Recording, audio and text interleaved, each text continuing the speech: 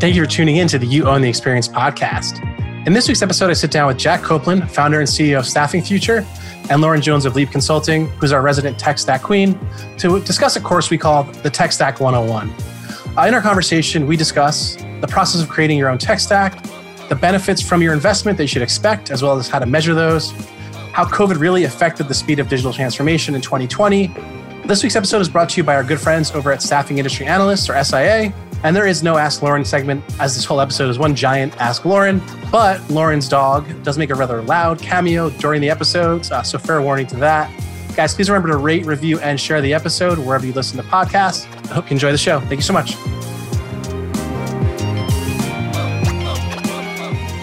Where am I? What's happening right now, Jack? What's up, guys? Thank you so much for tuning in. Lauren is confused already, but we are going to define a tech stack for you today. So let me introduce the experts in the house. First and foremost, we'll go ladies first. We have Mrs. Lauren Jones from Leap Consulting. Hi, Lauren. What is happening? You should be used to Lauren if you're a frequent listener to the pod, since she is our resident tech stack queen. And then we have Captain Jack Copeland. He is actually not a captain by any designation. But Jack, say hello. Hello, I am the captain of the good ship Staffing Future, and I've also nearly crafted the boat into a yacht once. So extensive history captaining. I like that. I have so many questions, but I don't Let's try another podcast. Yeah, no, sorry. Okay, guys. So the goal of this episode and this series, we're going to do a series here, is to help people understand how to build a tech stack for their staffing firm. Now, we got on a call last week. We're recording this on the day before Thanksgiving. And we were like, we probably should do some like 101 level courses before we jump into like the 404 or the 303, right? Or whatever it is. So this is going to be the 101 level. We're going to stay at the 30,000 foot or above level here. We're going to talk a lot of high level strategy. We're going to define some words for you guys. I already tasked my marketing director to create a worksheet. So get ready for some coloring or some matching or some fill in the blanks, because that is about to happen. You guys are going to be able to download a high school level vocabulary worksheet for this episode. I want a word search. Word searches are so overrated. It's just good at recognizing patterns. Anyway, I'm a teacher, right? So anyway, all right. I got two experts. Lauren, obviously the tech stack guru. Jack has been consulting basically since the womb on how to build an efficient tech stack. He came out and basically was born into a staffing firm. He actually ran payroll on his first birthday. By 3 months, he was building websites and doing lead generation for his parents' staffing firm. But yeah, his family owned a staffing firm. Anyway, I got two experts for you guys. I know we're being silly, but it's going to be great. And the scenario that I want to start with is, okay, so Jack and Lauren, you guys both consult for the staffing and recruiting space. We get you into a room with the CEO and his buddy, who's the co-founder of a staffing firm. They're 10, 15 people. We'll start small, like just kind of like a hypothetical scenario. And you have to sell them why they should use you as your consultant to build their technology stack because they're trying to modernize. What would you start with? So let's use that as the prompt. Like, let's just kind of wax on like, hey, what would you say to start this conversation? And Lauren, we'll let you go first. Jack, I'll let you go first the next time, next prompt. So go ahead. Okay. Well, so my firm focuses on three primary areas of opportunity. First, it's really just the abundance of technology and being able to navigate your way through all of it in an organized way. I engage with a lot of businesses who are already after 1 week in demo overload, right? So it's a part of having a consultant on your team is being able to kind of cut through the noise and really define what it is that your vision is, right? And then the tools that align with that sort of end vision. And then the second area of focus is you can buy all the technology in the world, but if you don't have a good change management plan, it's not going to work. And then the third is evangelization. If you don't have a plan to go out and evangelize said tech stack, then it doesn't matter because you can't put out one press release and have the whole world, because shut up and have the whole world think that your brand has changed. Oh my God, hang on. Lauren is going to mute whatever just happened. Let me just recap what she just said. So you got to start with the end in mind, right? you you have to, Jack and Lauren, by the way, if you're like, we're not going to see this, but everyone is laughing hysterically trying to fall out of their chair. So start with the end in mind, right? And then make sure that you, and Lauren, you're going to correct me here because I can't remember the number. Second one. What's the second one? And then I'll jump back in. The second is a good change management and adoption plan, right? You put your stack together. You got to make sure you have a plan in place that the technology that you buy, you get an ROI. That means change management. That means adoption. And then the third is evangelization of the overarching tech stack. So you can show the world and articulate to the world why you're better, faster, stronger because of this investment. Got it. So Jack, what would your pitch be? It might be similar, but just like, yeah, so I think mine's a little bit different, not just in terms of a pitch. Obviously, what we do is a lot more on the sort of marketing tech stack front anyway. But I think really one of the things that we come up against a lot is trying to sell the idea of like, why have one? Why is this important? I still deal with a lot of staffing companies that will turn around and say, well, our website and our technology is not going to sell to our customers. Our workflow is not going to sort this out. I need good people. I need them hitting the phones. I need networking, all the rest of it. And I think if you take a step back with a business leader and you say, yeah, it's a little bit cheesy, but where do you want your company to be in a year? Where do you want your company to be in 3 years? Where do you want your company to be in 5 years? As they mentally sort of scale that organization and they start to figure out what it is they're talking about, it's going to be incredibly process driven a lot of the time. Or at least hopefully it is if they're looking at having any kind of growth, right? They're going to expand departments, they're going to expand regions, they're going to expand niches, and what those individuals are doing kind of clogs in the system. And realistically today in 2020, all of that is driven by technology and how technology integrates, right? We're all sat here in COVID working remotely.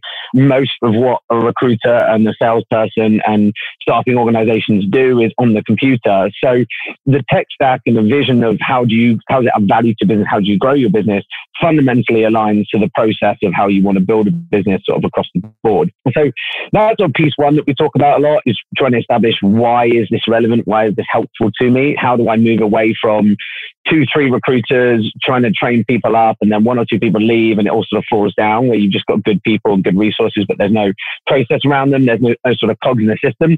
And then the other thing, as Lauren mentioned, in terms of like the value of a consultant or someone that knows about us, it really is the same sales pitch or the same value that they're offering as recruiters, right? Why does the IT director or CTO go out and hire a recruiter and pay a huge fee to go and find someone?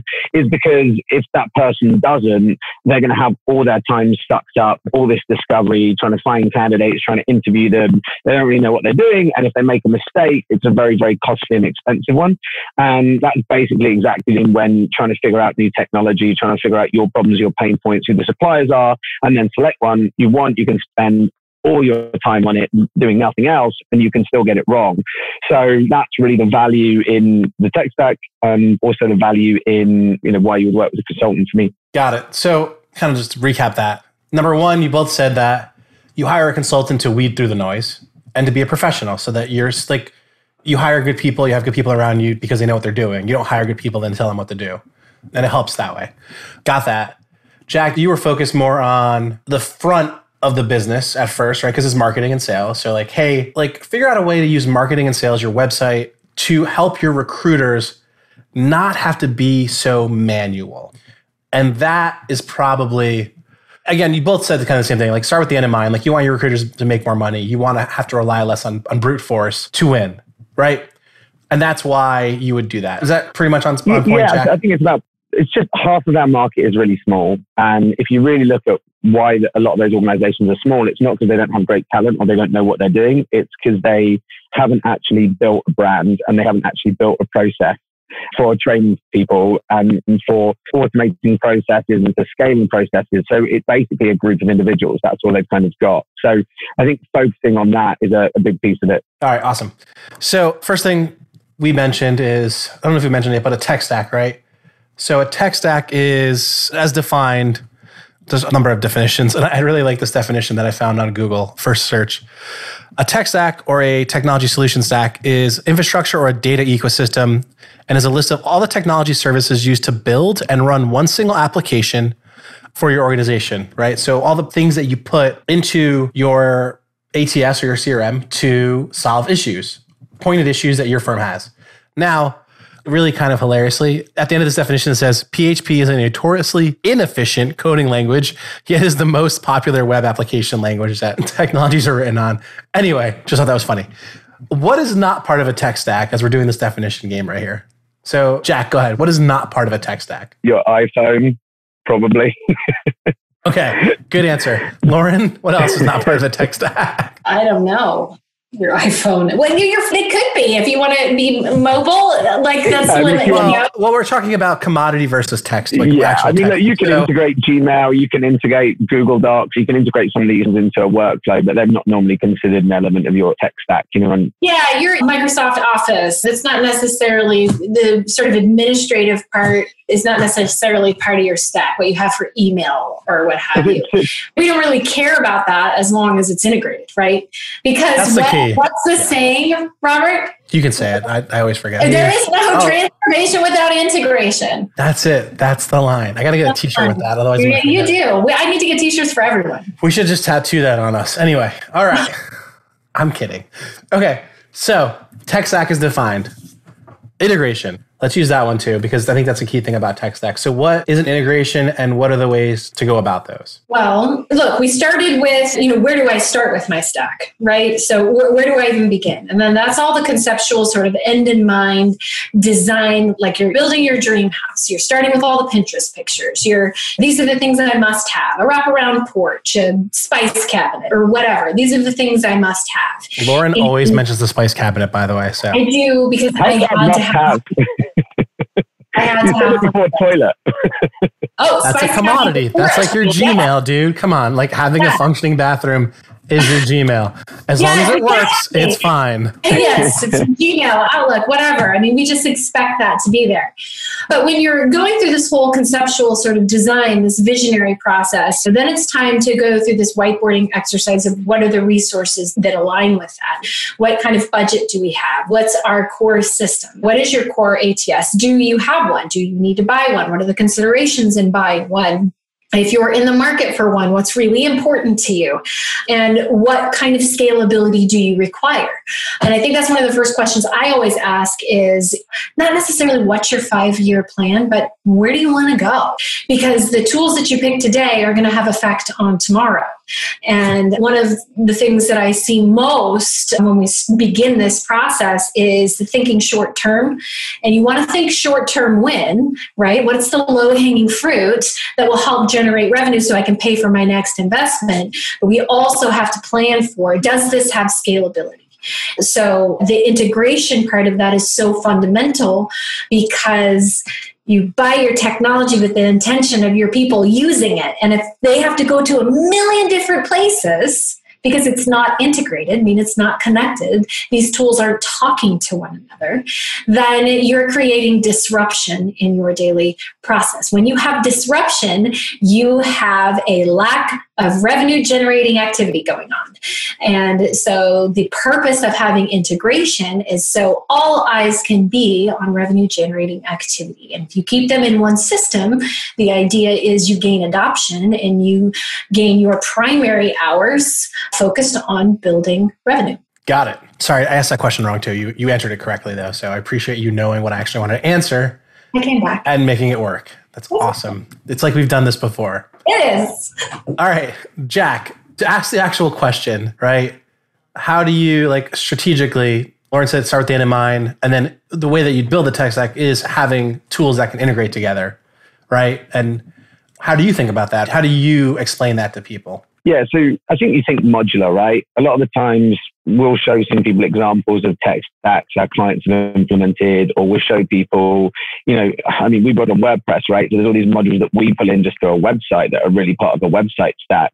And people can get a little bit overwhelmed by that. But Lauren makes a really good point is that you can focus on something that's simple and easy and a quick win. But if you don't really map out where you're going, blue thinking in the long term, and you don't keep flexibility of options, then you wind up implementing something, a platform that doesn't want to integrate with new technology technology, doesn't have an open API, has limitations on that API, or you wind up going down a road where you're like, oh, cool, we did the quick win, and now we're in a position where actually we can't go from a 4 to a 5, even though we went from a 2 to a 4, without unpicking the whole thing and starting again. And that obviously is very sort of painful and time consuming. Ultimately, it's all about building something that becomes bigger than the sum of its parts, right?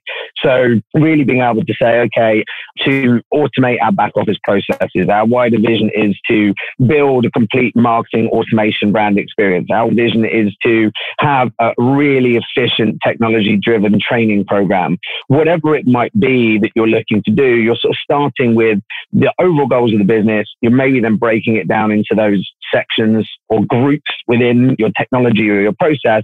And then you're saying, okay, where do we need to get to? What are the elements that we need? What's the blue sky thinking of where we might want to wind up 2 years, 3 years from now? If we had unlimited funds, unlimited resources, what do we think is going to work?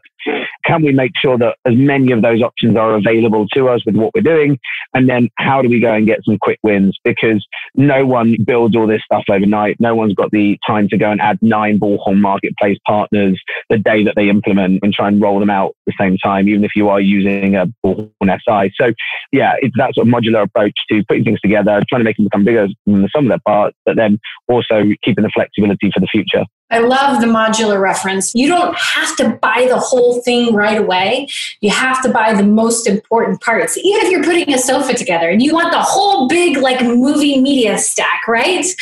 But you got to have the love seat first, right? So the two of you can watch a movie, but you eventually want to get the whole family involved. You got to go buy the other parts. Well, it's the same thing here. You start with what you must have and what's going to, again, be kind of closest to the dollar and closest to efficiency and keep you and your recruiters in one space. And then you build off of that, always with integration as a priority. And I see a lot of particularly smaller agencies, which is part of the reason I opened my firm, is because I feel like the small to mid-sized firm are just underrepresented and undervalued to technology partners, but they have a big impact on our industry.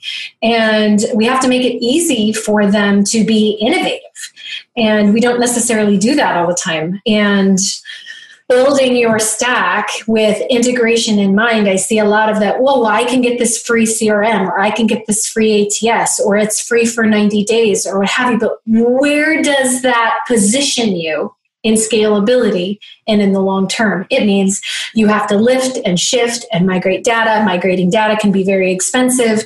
And so don't fall victim to some of the pretty shiny free things. Think about the long term. Well, that's where the end in mind comes in, right? Like you have to have the end in mind, and then you figure the easiest short-term, long-term wins.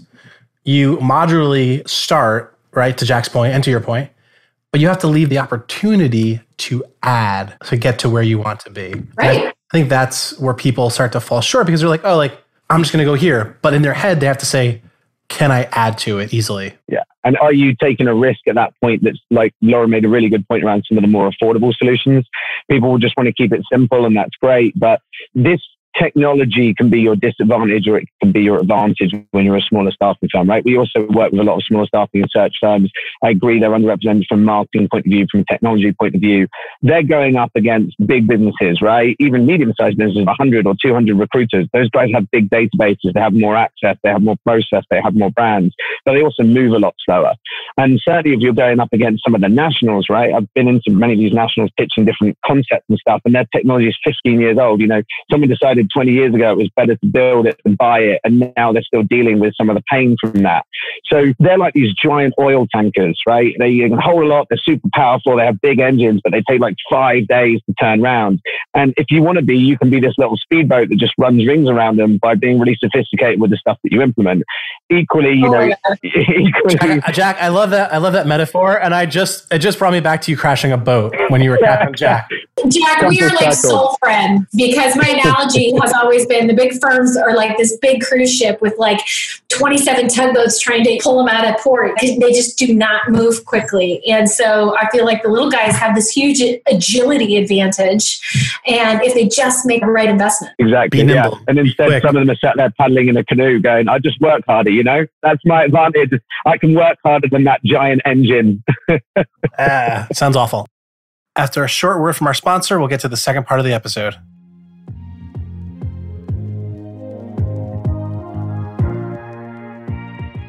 This episode is brought to you by Staffing Industry Analysts. SIA is a global advisor on staffing and workforce solutions. For over a quarter of a century, they've been delivering business intelligence and leading insights to the staffing and workforce solutions ecosystem and to its members, giving them a strategic edge in this fast-paced and competitive global talent marketplace. To learn more, visit staffingindustry.com.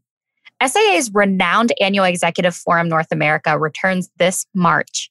Connect with other senior level executives, thought leaders, innovators, and experts at the epicenter of the industry at this must-attend staffing leadership event of the year. Definitions time. Here we go. I got them all pulled up for us. And I really like this first one. So let's go back to the integration definition, Lauren. Like you kind of explained why it works and why it's important. I didn't find a direct technology one, by the way, guys. So we're going to go with this one and then we'll adjust it. The process by which the different parts of an organism are made a functional and structural whole, especially through the activity of the nervous system and hormones. So that's the definition for a human body, right? But if you just say, hey, the process by which different parts of an organization's technology purchases or groups are made functional and structurally whole, especially through being able to pass data back and forth through webhooks or API calls. Sure. I mean, you can simplify it. Integration is really an act or instance of combining into an integral whole. Like that. I just wanted to use the word organism in a freaking podcast. Stop being so. Anyway. And it's creating one solution. Integration creates one central nervous system. Okay. So, guys, API call. What did we call it earlier? Apples. What was it? Pies, iguanas, cereal. Yeah. Yes. It stands for Application Programming Interfaces. So it's basically how data gets passed, or things get passed back and forth between technology or applications, right? There are three main types of API calls, right? Like there's partner APIs, which is like Able integrating with Staffing Future, okay, or Able integrating with Bullhorn. That's a partner API. There's internal APIs that you can build because you have two things that you built and now you need to connect them, right? But all of these really depend on these three things. One is a REST API, which is a representative state transfer, probably one of the more popular APIs that is used.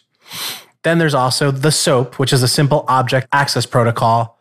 SOAP and REST, there's obviously, you can look up the definitions why you'd use one or the other to be a little more educated, but those are the two main ones. And then there's also a JSON or XML one. So look up those three if you want to define them more. We can help you out. And there is a really great analogy for APIs. It's like a menu, right? So like a drink menu. And you step up to the bar, you're given the menu, there are several drinks on it.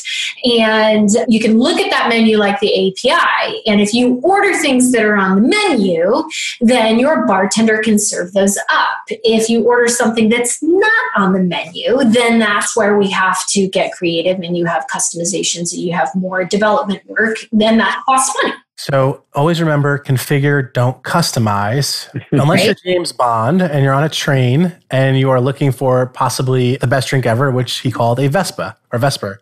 We want to configure, which is what APIs are for. They're on the menu.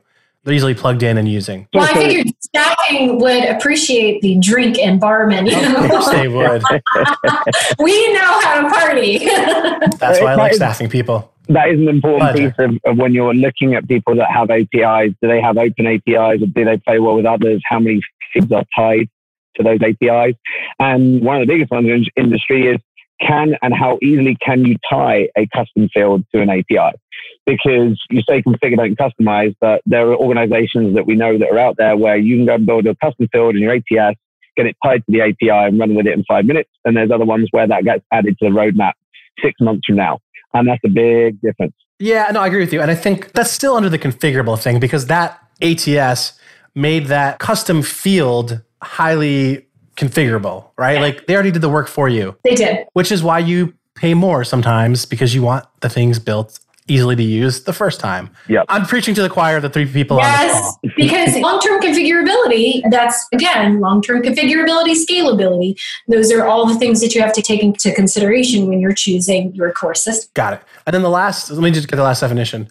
Webhook, which is basically a really simple API call, right? Like you're calling to get data based on an event that happens. An event being you change data or you change a status, which I think everyone understands, right? You change a field. And it's a simple call it's a web-based call, right? So HTTP-based. If something changes in Jack's website, a webhook will call, right? Do you use webhooks to get into Bullhorn, or where do you use webhooks? We Jack? use webhooks all the time with our Herefish integration, just to push and pull data, right? So we're going to run a webhook into the applicant tracking system, call the API, give it some data, and then get information back to confirm that data, or sometimes present information back to us. So it's a little simpler version of an API, I feel like, is the best way to define it for somebody. Yeah, it's more like the call that the API is making. Yeah, so the API is the face, and then the webhook is the call. That is the order that you're placing at that bar. Got it. I like it. Perfect. So hopefully that helped. We'll put the worksheet out. You guys will get all these things. All right. So we did some basic work. We said, hey, Lauren's going to pitch. She's going to come in and talk to you about having the end in mind, making sure there's a wraparound porch, which is my thing, by the way, for a dream house. Lauren's is a spice rack. Jack kind of added to it. And by adding to it, he said, hey, let's figure out and let's boil it down to what modules are important to start, but also leave room to grow.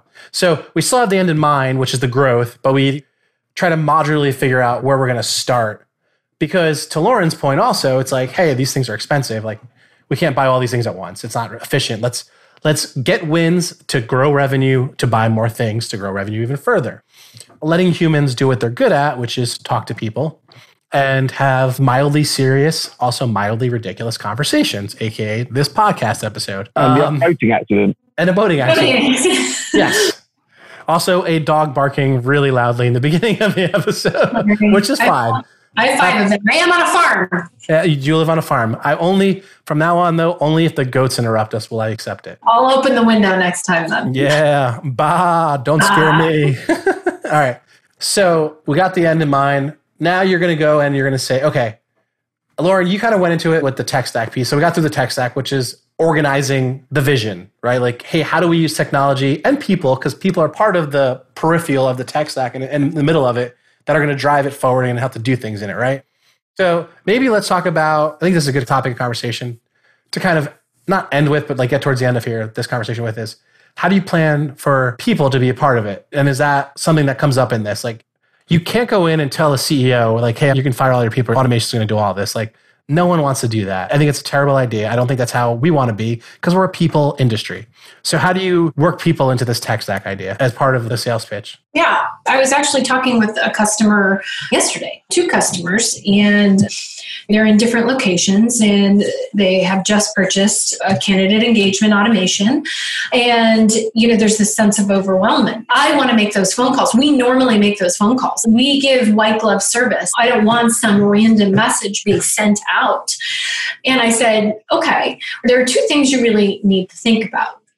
What are some of the things in your day that you never get to, that you never feel like you have time for, that will add value to your business, but you just, for whatever reason, you never get to them? And then the second thing I want you to think about are all the repetitive tasks that you do over and over. And if you could just get an assistant or you could just get a little bit of help to take some of those tasks, you could spend more money on more revenue generating activity or something closer to the dollar, or engaging with your customers, or doing QC calls. That technology is supposed to enable people to do more. I mean, I think about if I, for God's sake, had Herefish or Sense when I was a recruiter, I'd have made 6 figures my first year because I'd have figured out how to do more with less, because there's so much that I wanted to do with my people in a day that I just wasn't humanly capable of. And if I could have created some engagement automation to say, hey, I'm here,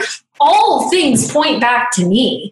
And I think automation in particular is all how you set it up. Even if you're a professional services firm, and that's the first type of firm to kick back on automation, I said, why don't you have your first message be, hey, we're getting leaner, we're getting faster, and we're investing in technology, and that's going to change the way that we communicate. So now we can communicate via phone, or now you're going to see so teeing up that you're investing in this fancy new technology, let that be your first automated campaign.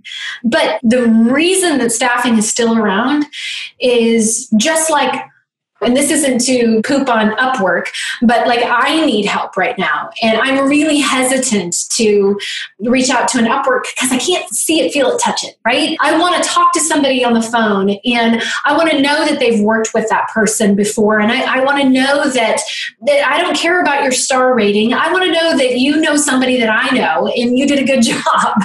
And so that's why staffing is still here, is because people still inherently trust other people and they want something that's more tangible. And that's why I don't think it's going away. So how do we invest in technology that's going to help enhance all of the things that make us so great at creating long-lasting relationships? I like that. It just keeps the human in it, right? Guys, get over your white glove service. It can still be white glove with automation. You guys, yeah. I was intoxicated one night at dinner with a client. No. And they were just like, we're white glove. And I'm like, why can't you be white glove with more automation? Like, why can't you get more done? Why can't you work smarter, not harder? I mean, yeah. And then like Maurice Fuller, we interviewed him. He's like 30% of a recruiter's day is usually actually meaningful, valuable stuff. It was either Maurice or Tom. My head is combining all these things right now. But 70% is administrative, repetitive tasks that like don't add any value. And just to give you an idea, I was talking to Raymond Penny from Kylo, and they were talking about this new tool to submit to VMSs. And if you've ever submitted to a VMS, like a packet to get someone accepted, it's a pain in the ass. Like it takes a lot of time, right? Travel nursing firms know that. Anyone who works with the VMS knows that. But they made a tool that allowed one person to submit 126 candidates in one day to a VMS. Why the hell would you not use that if you had it? So with that said, Jack, go ahead. Tell me your part on how you would pitch this. Sorry. Yeah, no, I agree. Same thing. I remember at Broadbean, we used to talk about all the time that it could save you in a day. And people go, oh, well, I don't need that time saved. My recruiters post the jobs at the end of the day or whatever. And people would make that argument all the time. They go, but if you free up their time, they can make more phone calls. I don't care. They can sit there till 10 p.m. at night. They can post the jobs there. No one wants to phone at 10 p.m., right? And then eventually you get these people around full circle and you get them to look at it and they realize, well, actually now that we do this, we do have efficiency, but we can post the job in our lunch break instead. And now our jobs are live 9 hours earlier than they were supposed to be. So we're getting application 9 hours earlier. And also now that we're using a system, there's reporting. So we can actually establish ROI and we can start putting the right money in the right place. And then there's user and behavior reporting. Oh, and actually one of those reports is telling us that if we post our jobs at 10 p.m., that's the worst time to post them because no candidates are surfing at 10 p.m. looking for a job. And then the East Coast comes online and they all go and post jobs at 6 a.m. Your job postings are on page 2 or page 3 and no one's actually seen them and the conversion of candidates is really, really poor. So that's just one example where I think people just get misled by it. Can I jump in real quick? Yeah, sure. I was talking to Josh from Serenum.